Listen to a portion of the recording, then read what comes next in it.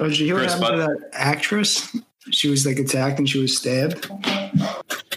I did hear about that actress that was attacked and stabbed. Yeah, I know. I forget her name, but she was in it was Reese something. She was in Legally Blonde. But yeah, she was stabbed.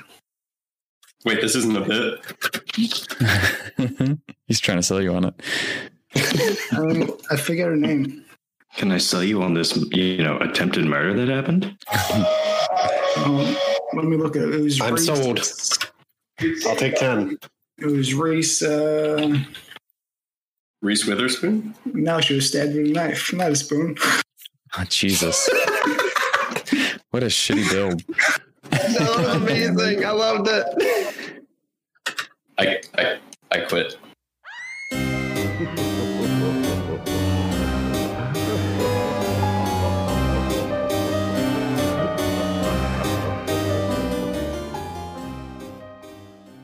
Hello and welcome to Horrible Friends. It's a podcast in book club format. This week we have Halloween from 1978. Starting off, I'm Kyle.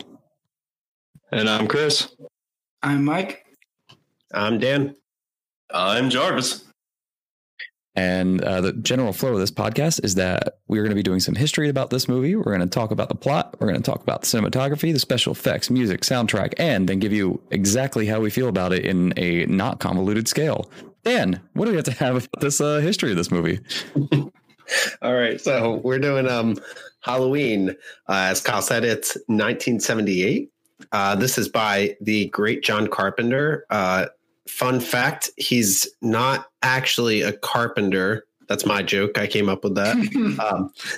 He directed movies such as The Thing, Escape from New York, The Fog. There's tons of movies that he's directed. I'm sure you've seen at least one of them. I've seen one of them. I've seen The Thing. Yes, all of our listeners would have seen The Thing at this point. Yes, I do The Thing. Anyway. Thing. Oh, did I miss my moment? Shit. All right. So the producer for this is Deborah Hill, who John Carpenter actually worked a lot with, worked on different movies such as The Thing, Escape from New York. And John Carpenter's actually come to saying that this is like one of the best people that he's ever worked with. Unfortunately, Deborah Hill has passed away, but she really did help pave the way for women in film. And actually going as far to say that she wished that there would have been more women directing than before she had passed. Fun fact, Deborah Hill, kind of near and dear to our hearts. She is from Haddonfield, New Jersey, where a good deal of this movie is actually Not supposed to take place. It's kind of an homage to her. All of us on this podcast are also from New Jersey. That was kind of like an added fun fact that, made this movie a little more special for us. So. And another fun fact that I think that Chris, Mike, and Kyle know about, I don't know if you know, Jarvis, I am about 2 minutes away from Haddonfield. So I live right next to Haddonfield. You would have totally been murdered, bro. Oh, yeah, absolutely. I'm surprised I'm alive right now. Oh, never mind. I gotta go. So this episode is dedicated to the loving memory of Dan, who was murdered by Michael Myers. We love him. We miss him. I mean, we could stop this recording to, help him out, but we're just so busy. Yeah. Guys, I'm fine. Don't worry about it. I could still hear his voice. Yeah, it's like I can hear him as if he's still here. Oh, I miss you, Dan. Who's going to do the plot? It's not the first time I had 9 hard inches jammed into me. You know what I'm saying? All right. Anyway, budget is about 320. I'm never gonna get through this. I'm gonna make that my ringtone. The budget for this is between 300 and 325,000 in 1978, which approximates out to about 1.2 million to today's standards. And in the box office, they killed, making about $70 million. I got that joke. Thank you. Thank you. So in 1978, we had some bangers. We had Jaws 2 came out. We had Piranha. We had Damien the Omen 2. We had, actually, these two are pretty all right. We had I Spit on Your Grave, and we had Invasion of the Body Snatchers. And that's all I got for our quick recap of this movie. So I'm going to pass that over to Jarvis for our plot. What you got, Jarv? All right, boys. First off, can I just say what an honor and a privilege it is to be kind of narrating one of, I mean, let's be real. This is one of the most iconic, most revered horror movies ever made. Yeah, definitely. Yeah, I don't think that's by any stretch of the imagination like an overstatement. So yes, Halloween, 1978. The absolute classic. And before we really get into the plot and, you know, the movie itself, like, first we got to discuss Laurie, who is played by everyone's favorite, Jamie Lee Curtis. And watching this movie, like, guys, what a babe. What a fucking babe. This was her first movie she was ever in as well. I wasn't sure. So it definitely was her first, right? Yes, it was. Yeah, she had apparently been in like a TV show during this time, like right before the movie came out. But yeah, it's the first movie. Pretty cool. Oh, shoot. Nude clock. I forgot. We all had different numbers, but it was about the same. What did we decide on, Jarvis? I think we met in the middle. There was some disparity between our times, but they were all pretty close. So we're going to go at 5 minutes and 36 seconds. And that's where we're going to see our first boob. And the only boob. No, not only. No. I was thinking of another movie. How dare you? Have some respect, Mike. Have some respect. How dare you forget that other boob? There was at least one more boob in here. There's two more boobs. Guys. Usually when you see one boob, you see two boobs. So, but yeah, so Jamie Lee Curtis, this is her first movie. This was her big break. She obviously, you know, became a very notable star after this. I mean, her most recent ventures, I think one of the last movies she did was that movie Knives Out, which was very good. And for an older lady, still an absolute babe. And she does Activia commercials now, so we know she's super regular. So that's good. You know, it's like she's a regular person. Mm-hmm. I mean, she's only gotten cooler and, you know, more regular. So anyway, I'm going to skip all that. So let's start with the film. This film opens with this credit scene and just kind of this like jack-o'-lantern that sort of inches closer, and it starts with that absolutely iconic music. Dun dun dun dun dun dun dun dun dun. And fun fact for the listeners, my son was asleep on the couch next to me. I know I'm a terrible father. I shouldn't be subjecting him, but he was asleep, so I thought it was okay. He was not asleep after this music. This music absolutely woke him up out of a dead sleep and made him cry. So, you know, I don't know if for everyone else, but I mean, that still means to me, like to this day, this movie holds true to being fucking scary, man. Yeah, the music is just so impressive. Like, it's just such a simple, like, little notes, and it only moves up, like, I think it moves up chromatically, like up, down, and then back to the original, and then they just have like that wah in the background. It's just so simple, but so effective. It's the only piece of music I can somewhat competently play on a piano. Simplicity. That's all it took. Mm-hmm. And it still holds so true even to today. But so once we get past the music, we see on the screen, we see Halloween Night, 1963. And what we're getting here is kind of this first person view of sort of this kind of voyeuristic view of someone who is outside of this house, watching a female and a male figure inside kind of doing this, you know, cute back and forth of, you know, my parents aren't home, let's go upstairs, blah, blah, blah. And what we come to know is that this is Michael that we're seeing as a child, and he's watching his sister and her boyfriend. So he's watching them, and then he goes to the back door and he comes in, and we see him grab a chef knife out of the kitchen. And we watch as the boyfriend leaves, which it's late, but it wasn't late. In fact, he said earlier it wasn't late and we should go upstairs. And then like 2 minutes later, he's like, it's late. I gotta go. It's not even 10 p.m. But whatever. I mean, he was done what he was there to do. So, zipped up and went out. Yeah, she literally said, call me tomorrow. And he's like, yeah, sure. Now, he got his 2 minutes and that's all he needed. So that's why he wanted to get out of there so fast.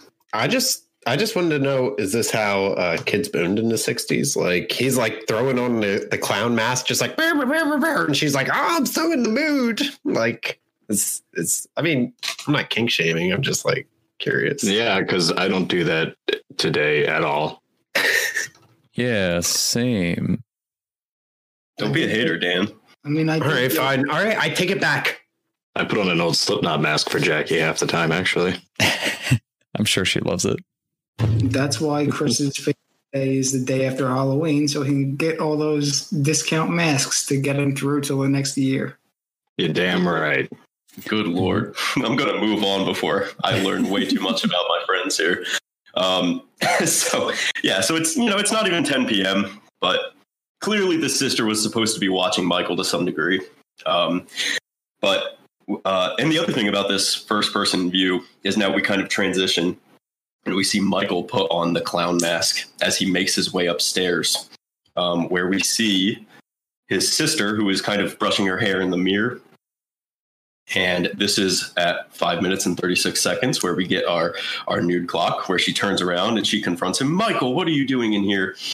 And we see let's be honest, it was a pretty unconvincing murder scene of Michael killing his sister. Yeah.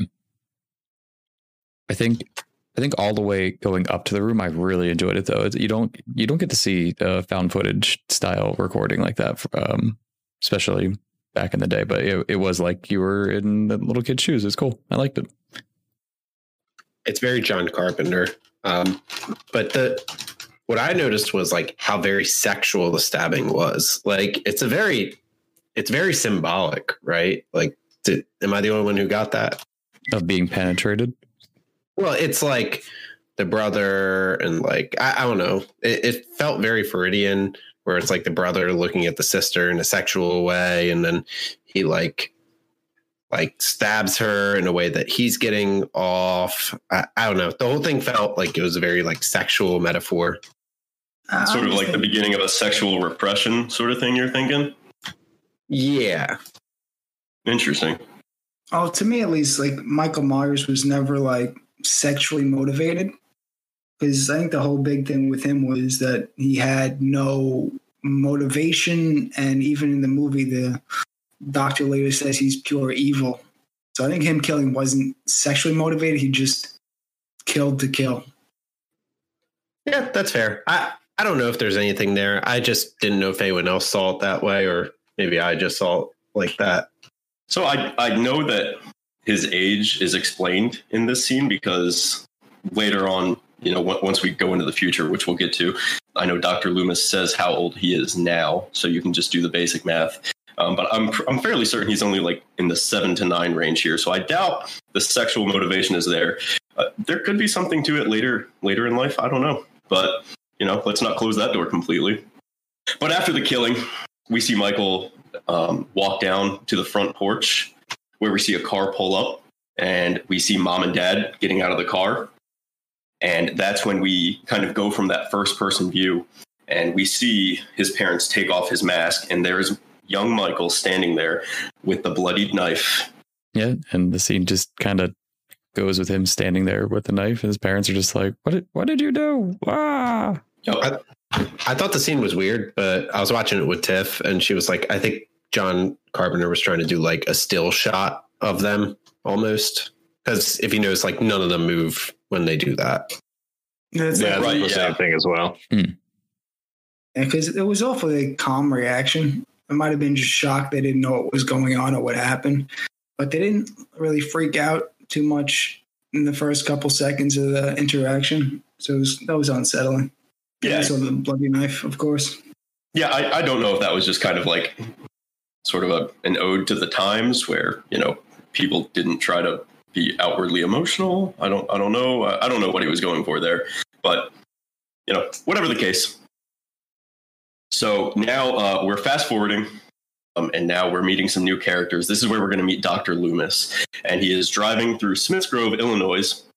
Illinois. My wife would kill me if she heard me say Illinois. Kyle, can you just cut that part out and play it on a loop and send it to her? Oh, yeah. No, I'm just going to enhance it like 100 times and just the S, Illinois. It is a wonder that I haven't been murdered by my wife in the course of this podcast. Truly, it is. It's an absolute wonder to me. Mm-hmm. But what we're getting here in this scene, Dr. Loomis is on his way to the mental institution where Michael has been kept. He has been his doctor ever since Michael was put in here as a child, shortly after his murder of his sister. So he knows all too well what Michael is capable of. And you can kind of tell in this sort of banter he has between himself and the nurse that's driving the vehicle that he's very wary of the idea of Michael. And that's due mostly to the fact that they're now transferring him to a new hospital. He does not feel good about it. He has a bad feeling in his stomach. And I think it didn't help that it was like a dark and stormy night. It's that kind of classic, like, oh, it's dark and stormy. I don't like this.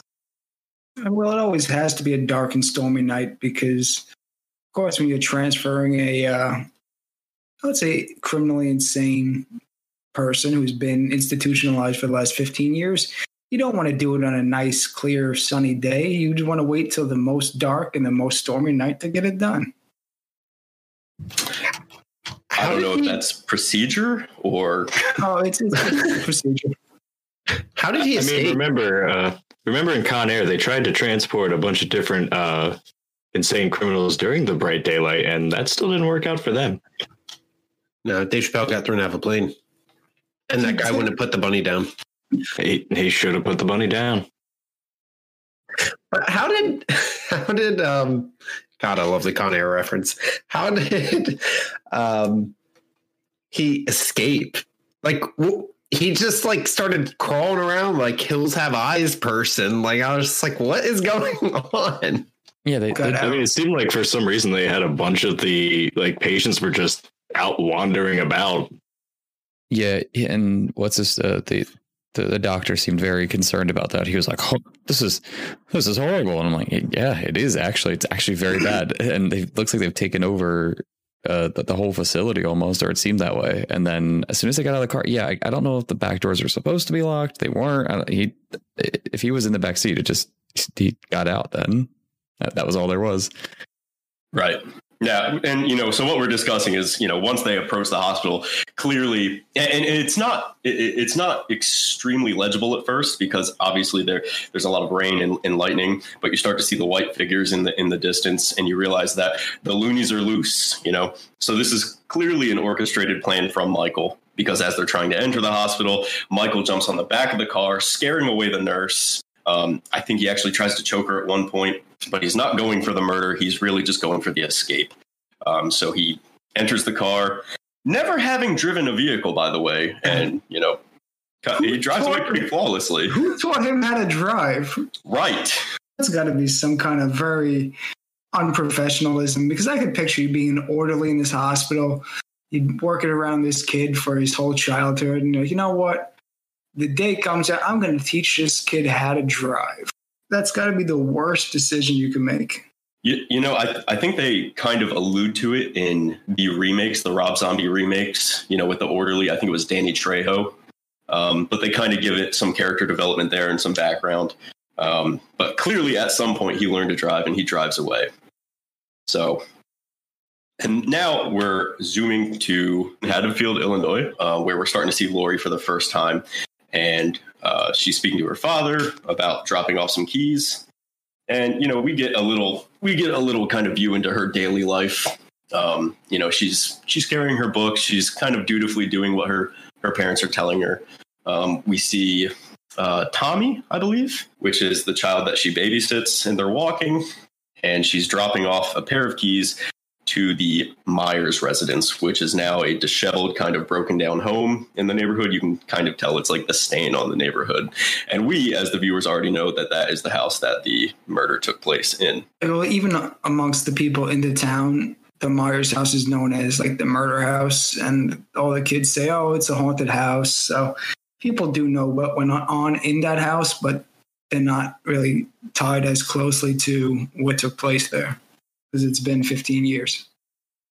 And after Laurie drops off the key, we kind of get like a quick jump scare, and we see Michael's silhouette, who is now clearly in the house, and he is watching Laurie as she walks away. This is going to be kind of a reoccurring theme throughout the whole movie, is Laurie being watched by Michael. Yo, Michael's stepping out like, get off my lawn. Because he doesn't really have any kind of reason to be after her in particular. I just think it's one of the first people he's seen, and he just gets, I guess, an infatuation with her, where she's his main target for the rest of the movie. You think so, huh? Mm-hmm. I do. Oh, okay. Well, good for you. well, purists and Halloween fans would know that's not true in episodes or in sequels to come, but we won't give that away yet. Yeah, so go fuck yourself, Mike. I guess I am wrong. So Michael is Laurie is in school. She's in class, and she looks out the window and notices that Michael is watching her. Again, this is going to happen a lot. And it's made a lot of funny memes thanks to the internet, the Michael watching memes. Yo, I love these memes so much. Anyway, so now school is let out, which is significant because school is let out of high school. Or I'm sorry, the schools are let out simultaneously, and we see the high school students as well as the elementary school students. And this, I think, is kind of to put them on the same timeline because, as we know, Laurie is Tommy's babysitter, and Laurie's friends are also going to be babysitting at some point during the night, and they're kind of making their plans around the babysitting. I did want to say, I think the original title to this movie was The Babysitter Murders, because yes, they are all babysitters. Yes, I forgot about that. God, if only they had a slumber party too. And I forget who it was in production that was like, they wanted to base it around Halloween, and then the movie just became Halloween, the name. Mm-hmm. You know, one thing that I noticed up to this point is that whenever Michael's around, the movie really wants you to know that he's there, right? Like, as soon as, like, you don't even have to see him, but the music will just start. And it's like, oh, all right, high anxiety now. Like, Michael's got to be around. He's got to be here somewhere. Like, he's watching somewhere. And I was watching it and I was like cracking up because every time it came on, just like you said, Jarvis, it was like one of those memes where he's just watching like behind a tree and he's watching in a car, driving with a mask on and looking real silly. But like, if I was watching this for the first time, I'd be like, what the fuck does he want? He's not even doing anything. What does he want? Yeah. It's only funny now that, so much time has passed, but like, imagine how creepy that would have been in the time. Speaking of that mask, the iconic mask, most of us will, I'm sure, probably already know, but that mask is a casting of William Shatner's face. They were looking for kind of the iconic mask to go along with the movie, and ultimately that's what they stumbled upon, and it worked. So I think it was a pretty creepy mask. Because I think the thing was that the mask was so just bland, and it was just a bad William Shatner mask that was ambiguous. You couldn't tell it was William Shatner. And that's what not at all.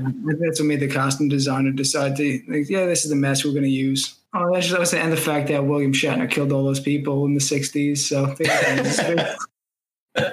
this is true fact. Yeah, iconic. It was a good callback. So now we see Dr. Loomis, who is approaching Haddonfield, Illinois. He is on the side of the road using a payphone. Fuck, the 70s, man. And he's calling the local Haddonfield police to kind of warn them that, Michael is coming. He is on his way. So he hangs up frustrated, and he notices that there is a car conveniently parked like 30 feet away from him. And it just so happens to be the car that Michael made his escape. Or no, rather, I'm sorry, just another passerby. And we see Michael's first confirmed adult kill in the weeds near the car. Yeah, and that's where he gets his jumpsuit, because he was obviously in his like patient gown for most of that. Now he's in his mechanic jumpsuit at this point. So, right. And that's where Dr. Loomis found the matchbook that the nurse was using the car to chain smoke all those cigarettes. So that's how he knows it was Michael, besides the fact of the hospital gown. Right. So now we see Laurie walking home with her girlfriends. They're making Halloween night plans. They're kind of poking fun at Laurie for always sort of being the goody goody. Pretty common theme in horror movies. The goody goody is, they talk shit, but who's gonna live? And Michael is stalking her, not so subtly, pretty much the whole way, with the iconic mask. And it's one of those. She'll see him, she turns away, he's gone. Very well done. And he goes as far as to even watch her outside of her bedroom. Yeah, it was really like a nod to Sting when they started playing "I'll Be Watching You" 20 years earlier than when it was actually created. It was very impressive. I felt robbed that he wasn't holding up a boombox. Speaking of songs, sorry, this is a little ahead, but I don't even think that you would have said this because it's so not important. But did anyone else notice the "Don't Fear the Reaper" and write down more cowbell? Yes. Absolutely. I'm glad we're all on the same page. 100%. I wrote that. Anyway, before the scene moves on, we also get to see Laurie's world's smallest fucking twin bed. That was a shitty tiny bed. What is it with the horror movies that we review and these tiny ass beds? Well, most of the time, one movie had a good bed. Yes, one movie had a great bed. It was the best bed. Mm-hmm. Well, everybody knows if your bed gets too big, it becomes sentient, and you need to feed it, and it's going to eat people. No, that only happens when a demon cries on the sheets. Come on down to Jim's bed food. We give food for your bed. We love Jim. We love you. Jim's bed food. Are you drunk while you're saying it? I was trying to come with something better. I died. The bed got you. This is why Mike does the shout outs. Well, I have reached out to Jim's Bed and Food Emporium before, and he just does not want to be associated with us. So we'll get him. Don't worry. Or the bed will. Or the bed will. But I think that the real reason you see all these small beds in these horror movies is because it's mostly teens. And when you're still living in your parents' house and you are a teen, you tend to have a single bed. Is it just because we've grown up that everything just seems small? Is that what it is? No. Okay. Well, now the school's out. We see some movement. We're kind of switching back and forth between scenes, kind of the two different storylines developing, which is really Laurie and Dr. Loomis at this point. So Dr. Loomis, he's kind of trying to follow where he thinks Michael Myers would have gone. So he starts at the graveyard, and sure enough, the headstone for his mother is missing. In row 18, plot 20, Judith Myers' headstone is gone. And then we shoot back to Laurie, who is smoking a J with her friend. What was her friend's name? Annie, right? And I'm looking it up. I think so. I think it is Annie. No, it was Annie and Linda, but I think the one you're talking about is Annie. It's definitely Annie. Yep. I'm sorry. Yep. So definitely Also, Annie. it was the headstone of his sister. Yes, it was. Yeah. Oh, fuck. Yep. You got me. Yep. Yeah. Judith Myers, his sister. You win. Yep, she died in Haddonfield, New Jersey. Haddonfield, Illinois. The cemetery guy was he told the story what was going on. He's like, every town has something like this happen. It's like, no, not every town. No. Child murdered his sister. Only Haddonfield, New Jersey. Also, that caretaker for the cemetery seemed to not give a single fuck that tombstone was gone and ground ripped up. He was just kind of, Yeah, it happens. He was annoyed. He's like, these damn kids. Did anyone notice that, the dad, who's a sheriff or a cop, they hotboxed that car and they just pulled up to him and he's just like, well, have a good day, sweetie. I don't have anything important to say to you. He had no idea. He's the world's dumbest cop dad, man. They pull up, they've been hotboxing, they're listening to Fear the Reaper, and he's just like, you girls be careful now. What also makes him the dumbest cop is when he was at the hardware store, he's like, yeah, somebody stole, mask, rope, a couple knives. It was probably kids. No, that's like the I'm gonna kill somebody starter kit. It's like that. It's like that thought experiment where you say what 3 things you bring to a cashier to make her want to call the police. I usually say like donuts, donut holes, and glue.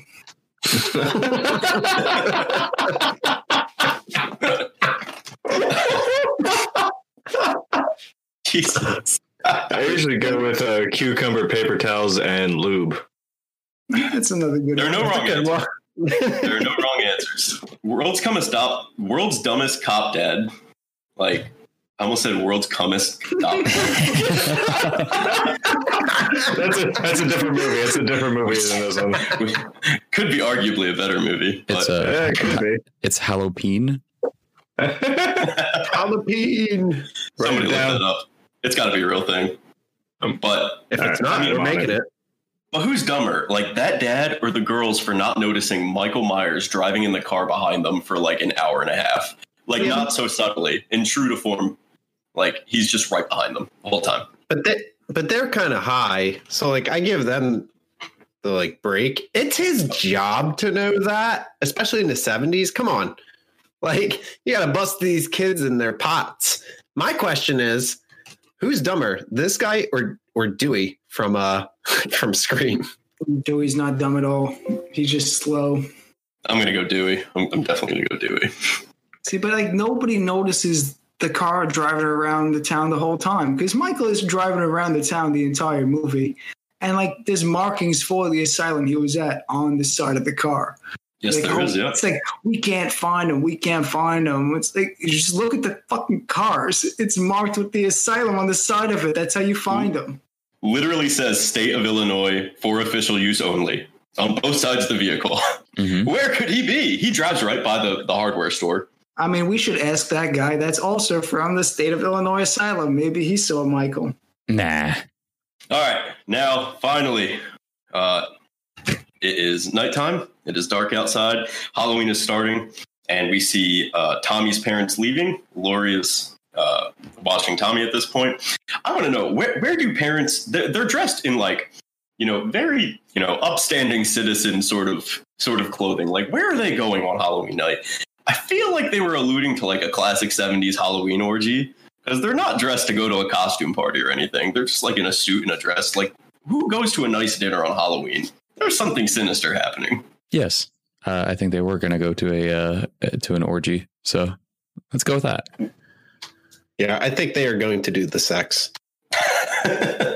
So, we get the kind of classic back and forth between Laurie and Tommy. I want to do this. Well, you can do this, or, we can carve pumpkins later.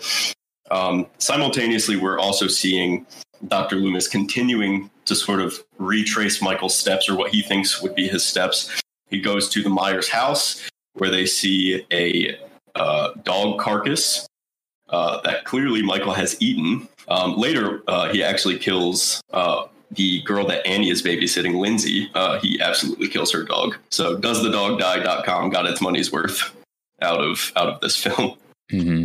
John Carpenter, Stephen King. What's up with these dudes and like killing dogs? I was so sad. Yeah, that was a real slow one. Like that was, you're just like, ugh. And then eventually the dog, at least in The Thing, it was like, it's a giant creature, just shoot it in the face kind of thing. But yeah. As soon as I saw the dog, I was like, that dog's not going to live. Michael's definitely going to kill that dog.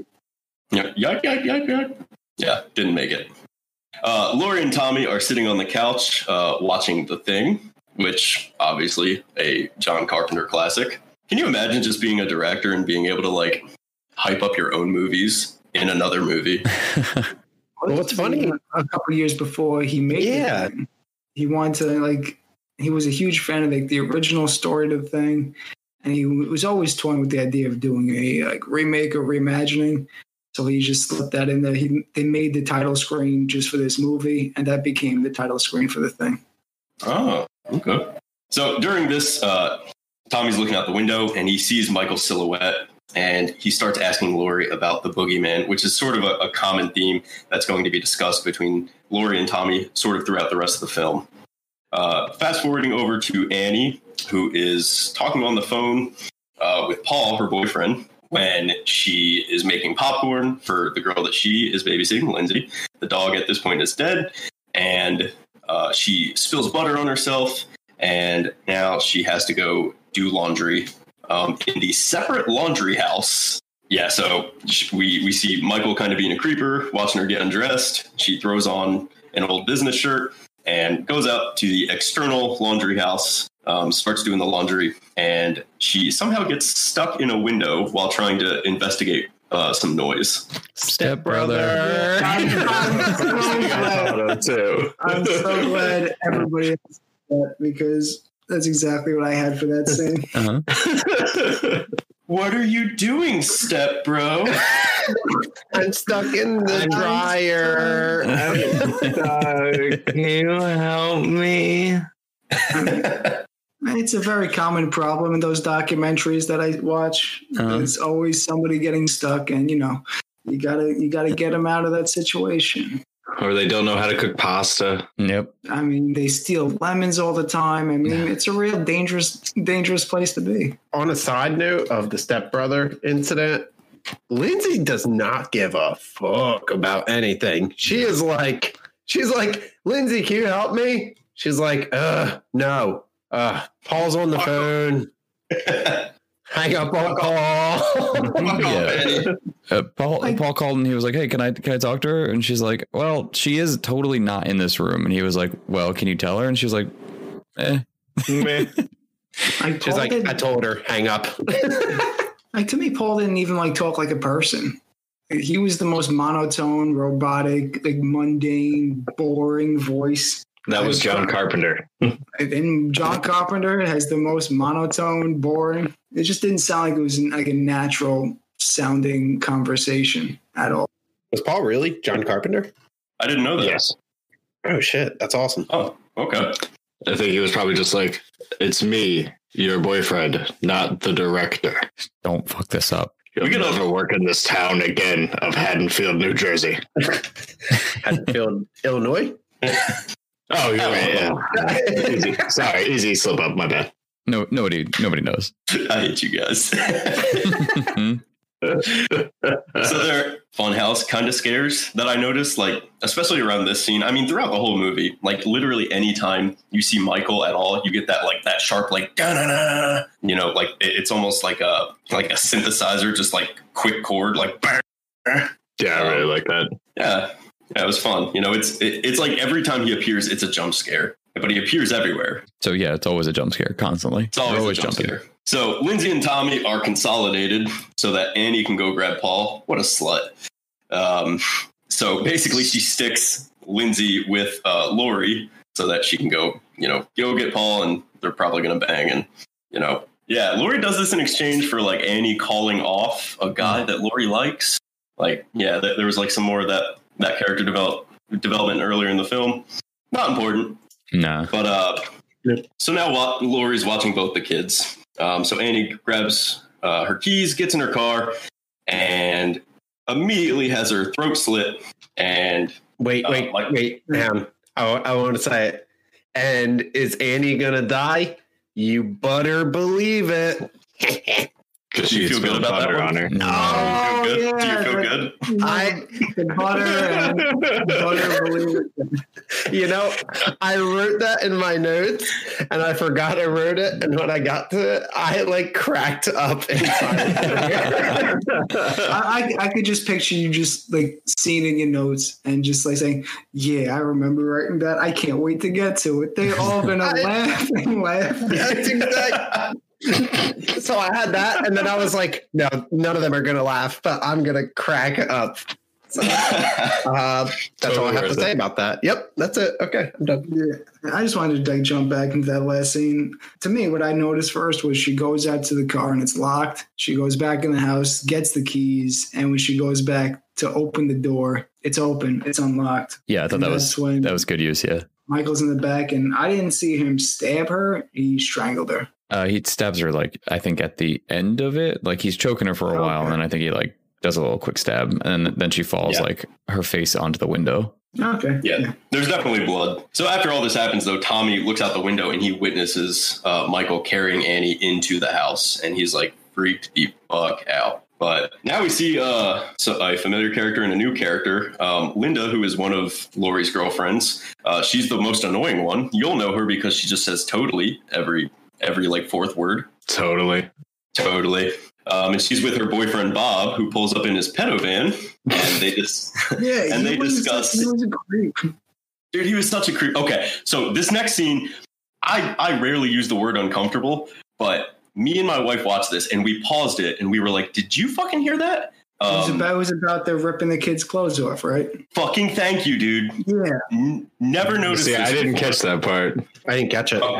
So I'll read really quickly. So he pulls up in his van and they start discussing that they're talking about they're gonna go in this house and fuck. This is Annie's house, by the way, and the house that she's babysitting, and they're gonna fuck. They're gonna be ripping each other's clothes off, and then Bob says he's like, "All right, you're gonna rip my clothes off, and then I'm gonna rip your clothes off, and then we're both gonna rip Lindsay's clothes off." And they both laugh, and she's like, "Totally," and we were just like, "That is fucking gross, dude." Yeah, that's super weird. I did not catch that part. I'm super uncomfortable. I mean, So no adult should drive a van unless A, you use it to transport things for work, or you're part of a mystery team with a talking dog who likes Scooby snacks and weed. You shouldn't own a van. My dad had a van with shag carpeting, and my dad is like the most like white bread one-dimensional guy in the world. And he had an afro and a pedovan with shag carpeting, and that's my favorite fact about my dad. Your dad fucks. Thank you, Kyle. I'm going to go gargle some bleach. I'm going to leave you the rest of this podcast to narrate. This episode is brought to you by Jarvis's dad. He fucks. Oh, Jarvis's dad. We love you. Jarvis's dad, he fucks. He will love you. No, I want to die. I want to die so bad right now. Like This is the best Anyway. So, God damn it. Okay, I'm centered. I'm fine. My dad doesn't fuck. Back to work. Okay, so Bob and Linda, they go into the house. No one home. Again, this is Lindsay's parents' house, the house that Annie is supposed to be watching. And I guess they've kind of agreed that they're going to hang out, drink some beers, whatever. So no one is home. But that doesn't stop Bob and Linda because they go right in. They start making out and throwing beers all over the floor because they're the fucking worst. It was at this point I started to think like, Michael Myers, I think you're the hero of this story, like the unsung hero, because these people needed to get stabbed. They did. Like in a bad way. And then, so they go upstairs and they go into Lindsay's parents' room, their bedroom. They start banging. There's a jack-o'-lantern on the side table. What do they call those? Side table? Yeah, nightstand? Nightstands, thank you. There's a jack-o'-lantern on the nightstand, which, like, you have to be pretty committed to Halloween to have, like, a lit jack-o'-lantern next to your bed at all times. I've got some friends who do listen to this podcast, and yeah, they are that committed. That's awesome. We love you. But unsurprisingly, Bob comes in like 15 seconds because he's the worst, and which was totally awesome, I'm sure, for Linda. And Linda has the audacity to ask Bob if he only says yeah, because she's like, "Hey, do you want a beer?" He's like, "Yeah." And she's like, "Is that all you say is yeah?" And he's like, "Yeah." I'm like, "Bitch, totally. How about you totally go grab that beer?" Okay. So anyway, so the tables turn and she basically makes Bob go get the beer. So Bob, I think he's walking around like mostly, no, he throws on like a t-shirt and some underwear, and he goes downstairs and he goes through their fridge and he grabs some beers and he turns to the closet. And this is where horror history ensues. And this is, back to my dad, this is his absolute favorite horror scene ever. We see Michael grab Bob by the neck. He lifts him up with one arm, and with the other arm, you see the knife. And with one fluid motion, just stabs the knife right through Bob's midsection. And you see toes dangling, and they struggle, and they stop. You see pure fear for a second right before he dies. And then Michael Myers just kind of like tilts his head and like stares at him inquisitively. And it's such a good scene.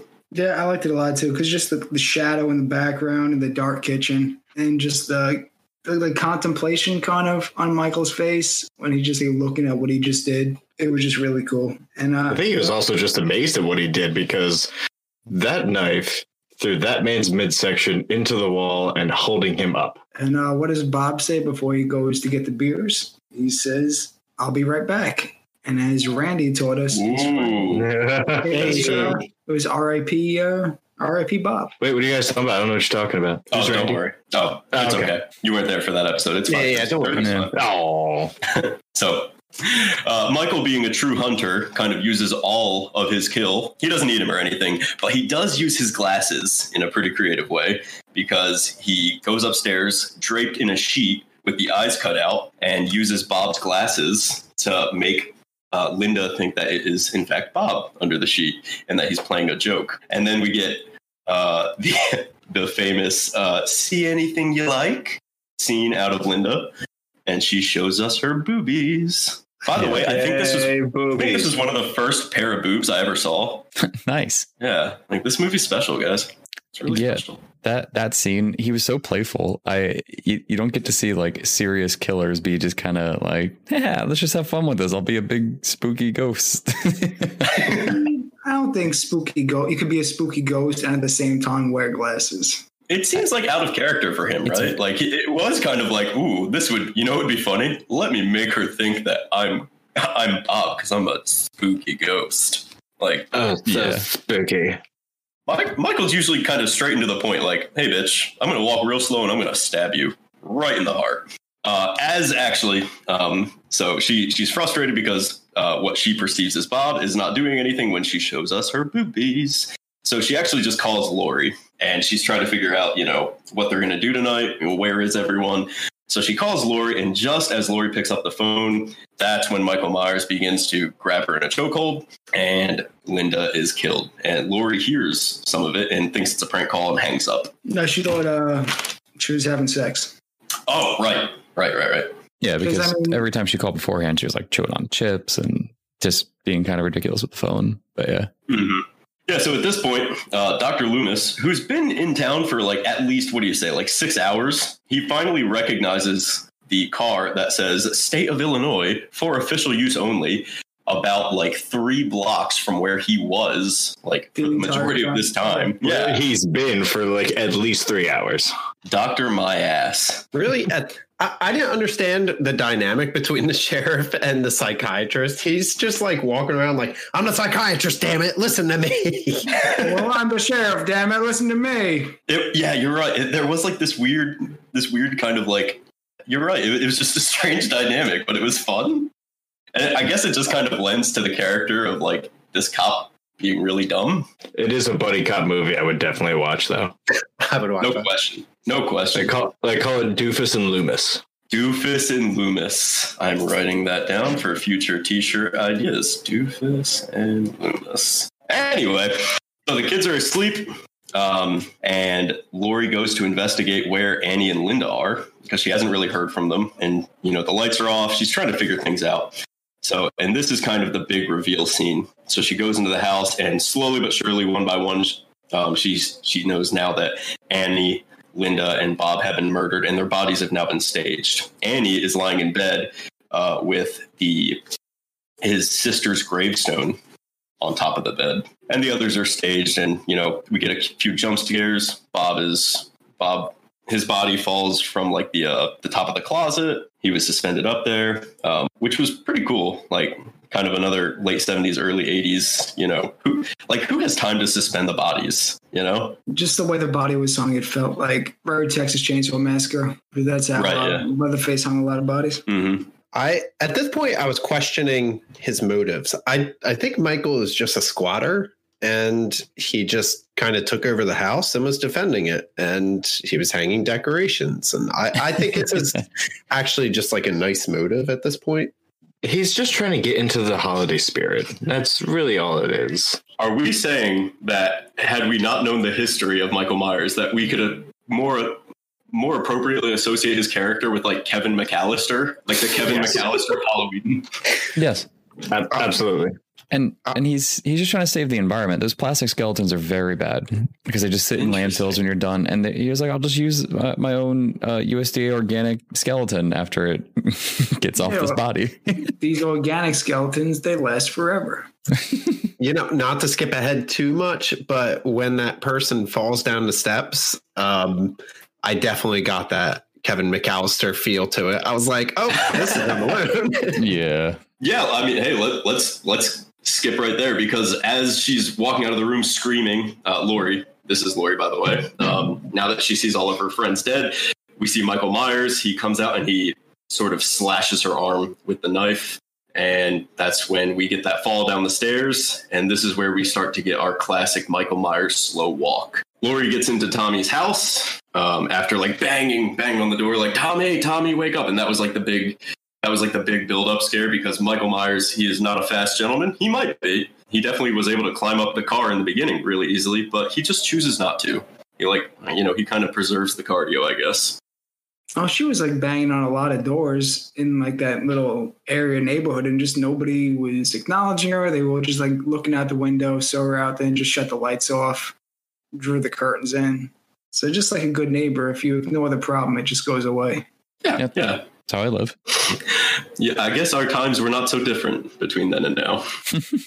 But so finally, Laurie gets into Tommy's house. She tells the kids to go back upstairs, lock all the doors. And I think it's at this point that like Michael like gets into the house, I think through like a window, and she manages to stab him with a crocheting needle. Yeah, he went down fast. He went down like a sack of potatoes. So now she thinks she's killed him. She goes upstairs. She goes up there to reassure the children everything's okay. We get more like, was that the boogeyman sort of monologue? And then coming up the stairs, much to their dismay, Michael Myers is back. He is not dead, not by a long shot.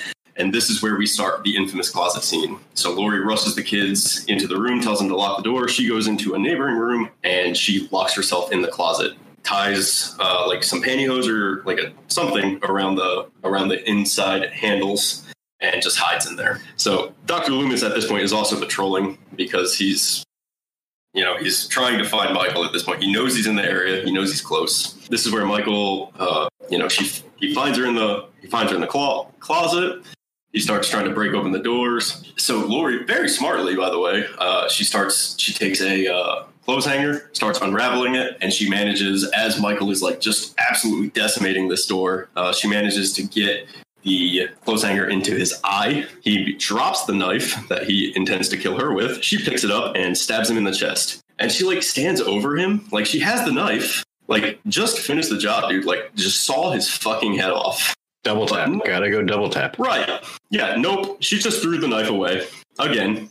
And that's the classic mistake is, he's fine. I'm sure he's dead. I don't need to, check, make sure he's dead, or just double down, stab him a couple more times. He's fine. He's dead. Gotta do the double tap. So she grabs Lindsay and Tommy, and she's like, hey, get out of here. Go get help. Go now. So the kids are sent away. They run out of the house screaming. This alerts Dr. Loomis. And this is where we see Laurie, who's trying to just sort of catch her breath, sort of, catch her bearings. And we see Michael Myers sit up slowly in the background. And Undertaker style. Mm-hmm. Yeah, dude. Real slowly. Yeah, you never turn your back on the bad guy, because he's always not going to be dead. And that's just the dumbest move you can make. So, yep, he attacks her from behind. He starts choking her. She ends up being able to work his mask off. So we actually do see Michael Myers' face. And now that Dr. Loomis is alerted by the kids, he rushes into the house at this point as Michael puts his mask back on, and he goes for the kill on Laurie. And Loomis shoots him in the chest 6 times. We see the impact of each bullet, and he falls from the window onto the floor below. And that's where we get the classic line from Laurie to Dr. Loomis, where she asks, was that the boogeyman? And he says very coldly, very calmly, as a matter of fact, it was. And then they look over outside the window. They look down. Michael Myers is gone. And this is where the movie kind of fades out to that classic music, and you hear Michael's breathing, and then the credits. I mean, how great of a movie was that? It's very good. It's probably one of the most iconic horror movies. and one of the better ones of the genre of just like, I wouldn't like slasher, like 70s, just horror movies. Yeah, I really enjoyed it. It was a ton of fun. Like I said, it's a little slow in the middle, but the beginning, the end, it very much worth it. So Absolutely. And Laurie is your classical, like, virginal figure.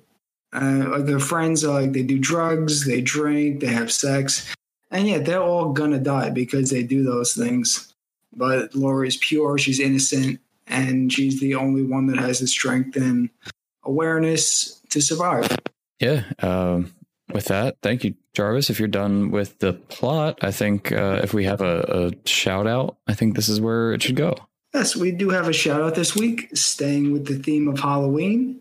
I was contacted by Spooky Steve. He's opening up a Halloween warehouse. And this week, we're proud to announce the grand opening of Spooky Steve's Halloween warehouse. Spooky Steve is your one and only Halloween destination. It has everything you ever need for the horrifying Halloween holiday. From decorations to costume to any variety of candy you can think of, Spooky Steve has got your holiday covered. If you mention Horrible Friends, you get yourself a 10% discount, so that's pretty good. You can be part of the fun when the doors open for the first time at the big grand opening party on November 1st. Spooky Steve's Halloween Warehouse. We love you. Wonderful. Thank you. Yeah, so if we're going to jump right into it, let's go ahead and do cinematography. I mentioned it earlier. I really liked the beginning opening scene. That was pretty awesome. Again, that John Carpenter cinematography in this thing is fantastic. I think they did a really good job overall. Yeah, totally agree. It has a lot of the Carpenter feel to it, with like the long shots, just like extending the shots. How else can I say long shots? It really does have like that Carpenter feel to it, with like high anxiety.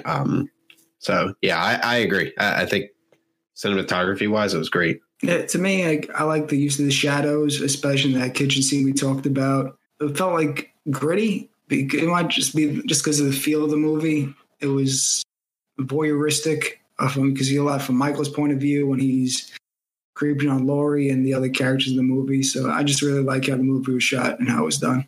Yeah, 100% agree. I think I know. I think, or I've heard that like a lot of it was due in part to like kind of a limited budget.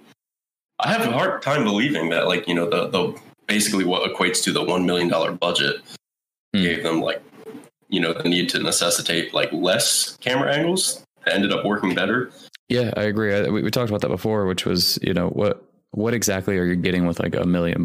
Really, it seems like a high number, but I mean, it sure, I guess, shows that's got to be like the bare minimum, effectively. Like this is a good movie. Yeah. $1 million seems so we like, oh, it's nothing, because especially movies nowadays are $100-200 million just for like a simpler movie, quote unquote. So yeah, it's cool. I think they did a good job, and the cinematography was not at fault here. So I think the next portion of this, you can talk a little bit about the sound and music. I think that's probably like 80% of this movie is just the sound and the score coming in. That Michael Myers having his own, like, I wouldn't call it a theme song, but his own like music that you knew his presence was around, his presence was looming. It makes it much more effective as a viewer because you're just waiting for something to happen. Once you start hearing that music, it's about to go wrong for somebody. And yeah, just having that, it was always, like I said, it was a looming threat that you were just waiting to happen. It's totally WWE intro music, man. It's like, hey, there's Michael Myers with a knife. Like it's so good, and it works so well. Like I said, like it literally scared my child. Yeah, which that's wild. It made my heart. Won't have any problems with that later down the road. Dude, bad dad quote, but like it made my heart so happy. Like it really did. Because I can't wait to watch these movies with my kids. And, I don't want them to be too cool for them. I want them to be like absolutely scared shitless like I was. So it did my heart good to see that. Or like 10 years from now, the movie's going to start and you're just going to hear that opening music again and your kid's just going to start shaking and you're like, one thing to build off of what you guys said, like I was basically thinking exactly the same thing what you guys all said. But just to build on that, there was actually one part at the end where I noticed that they used the song and they've conditioned us up until this point to like know that if we hear that music, Michael's coming, like WWE theme entrance music. But they actually didn't show him at that part. So all that they did was create like a high anxiety moment. And I thought that was done so well by conditioning us throughout the entire movie to fear that song. Yeah. And like we said before, it's super simple. It's not terribly difficult, but yeah, it became iconic in itself. But yeah, I think it was also just eluding the end of the movie, but he's still there. Keep an eye out. Mm-hmm. If we're done with the music and everything, then special effects, it wasn't too crazy. I don't think they used a lot. Just some blood packets here and there. It wasn't anything wild unless somebody has something else for that. I think most of the effects were very practical. But I mean, like sort of affixing Bob to the wall with the knife to the sternum, Mm-hmm. you know, yeah, not like a crazy, it's not like a car crash or anything amazing, you know, in terms of effects, but they were very practical. They were very subtle effects. Subtlety was used really well in the movie. You know, the music, it is subtle. It is not complex. It is simple and it gets right to the point. And it was very much the same for the visuals as well as the special effects. What special effects were used? You know, coat hangers to the eye and such. So yeah, good points. And with that, I think it's about time for us to talk about our spoopy meter. Dan, what is our scale this week? Well, I heard that you guys like convoluted, so I came up with a convoluted scale, which I never did. So this week in particular, you came up with a convoluted scale. Yeah, I know I don't usually do that, but I heard you guys talking about it, and I really wanted to do that for you guys. So I'm so excited. Does anyone know how many movies there are in the Halloween series? 8? Holy shit. Are you counting remakes? Yeah, just all of them. All the movies that have come out. Say 13? do we count Halloween 3? Yes. I don't know. In total, there are 11 movies. So how many movies would you give this between 1 and 11 or 0 and 11, I suppose? That wasn't as convoluted. I know. I've had way worse. I thought you were going to say, yeah, there's 11 and they each cost $2 million a piece. And of that $2 million, really now we divide that by the movies that were favorited in the franchise. You guys are giving me ideas for the next one. Oh, no. Yeah. I mean, I'll just toss mine out there. Of 11, Spoopy, I wasn't. I think what Jarvis had said earlier, this movie did scare me as a kid. I don't remember watching it a whole bunch, but probably because I wanted it out of my memory. If I was younger, I definitely would say it's up there. It's in the, the 9s, the 10s or whatever. Nowadays, it got a little boring in the middle and then came back, and it was just it was great to see some action finally at the end. But I did enjoy myself. So today's listing, I'd probably give it like a 3, just because he's haunting just overall.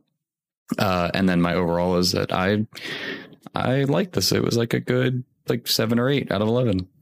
Yeah, so I'm going to try to go back to it, try to go back to my childhood. As I said, I think this should be one of the first movies that you watch. You kind of familiarize yourself with the genre because it's so classic, so iconic. I know we say it a lot, but it's true. It really is. And there are, 11 movies made as a result of this because it is so good. And it scared the shit out of me as a kid. So, trying to put myself back in that space, even the parts in the middle that aren't as captivating, built a lot of suspense well. Maybe we're a little jaded because we're adults, and the fact that girl was stuck in the window kind of took our minds a different place than it would have when we were kids. But it built suspense well throughout. And I was trying to put myself in the mindset. So in terms of spook, man, I'll go like a 6 or 7 out of 11. And my overall, I'm going to go a 9, just because like it brought back so many fun memories of my family and, you know, this time of year, Halloween. So yeah, great film. Anyone who hasn't seen it, which there can't be many, but make sure you pass it on to the next generation. I'm going to go the kind of the same route of both of you. When I was a kid, this movie did scare the shit out of me, and I loved it. And even now, like watching it now, God, X amount of years later, definitely wasn't as scared as I was as a kid, but I still enjoyed the movie overall. And like Kyle said, like the middle part's kind of slow. At those points, I was kind of just found myself kind of drifting off, not really paying attention. But the end is where it picks back up, and it's so much more entertaining. The same spoopy level, I'd probably give it 5 or 6 overall. I'm gonna go with like an 8.5. Still one of my favorite movies, and so iconic, and it's so important to the genre. Yeah, I think I agree with everybody here. Spoopy wise, from a different viewpoint, seeing it again at an older age, it wasn't overly scary. It was just creepy because Michael, he just looms in the background and he stalks Laurie for most of the movie, and you don't really get his motive in this movie. I was pointed out I was wrong. So in this movie, you don't get his motive, but yeah, he's just a very scary figure to have around chasing you. Overall, I love this movie. I would give it like 9 or 10 out of 11. It's probably one of the most iconic horror movies in history and one of John Carpenter's best. And I'm gonna kind of echo everyone else.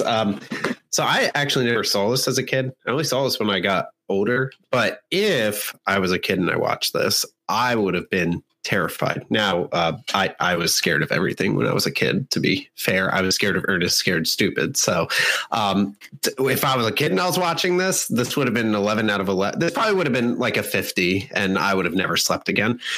But seeing it as an adult, I'd probably give it like 6 out of 11. It's still scary, but it just doesn't hold up as heavy as it would to someone who's younger.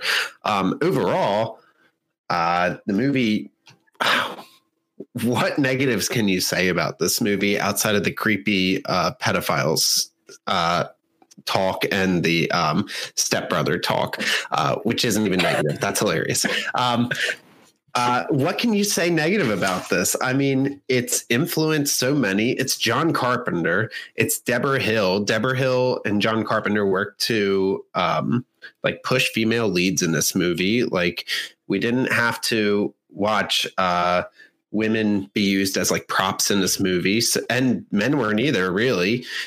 Like, the movie just stands on its own with these great actors.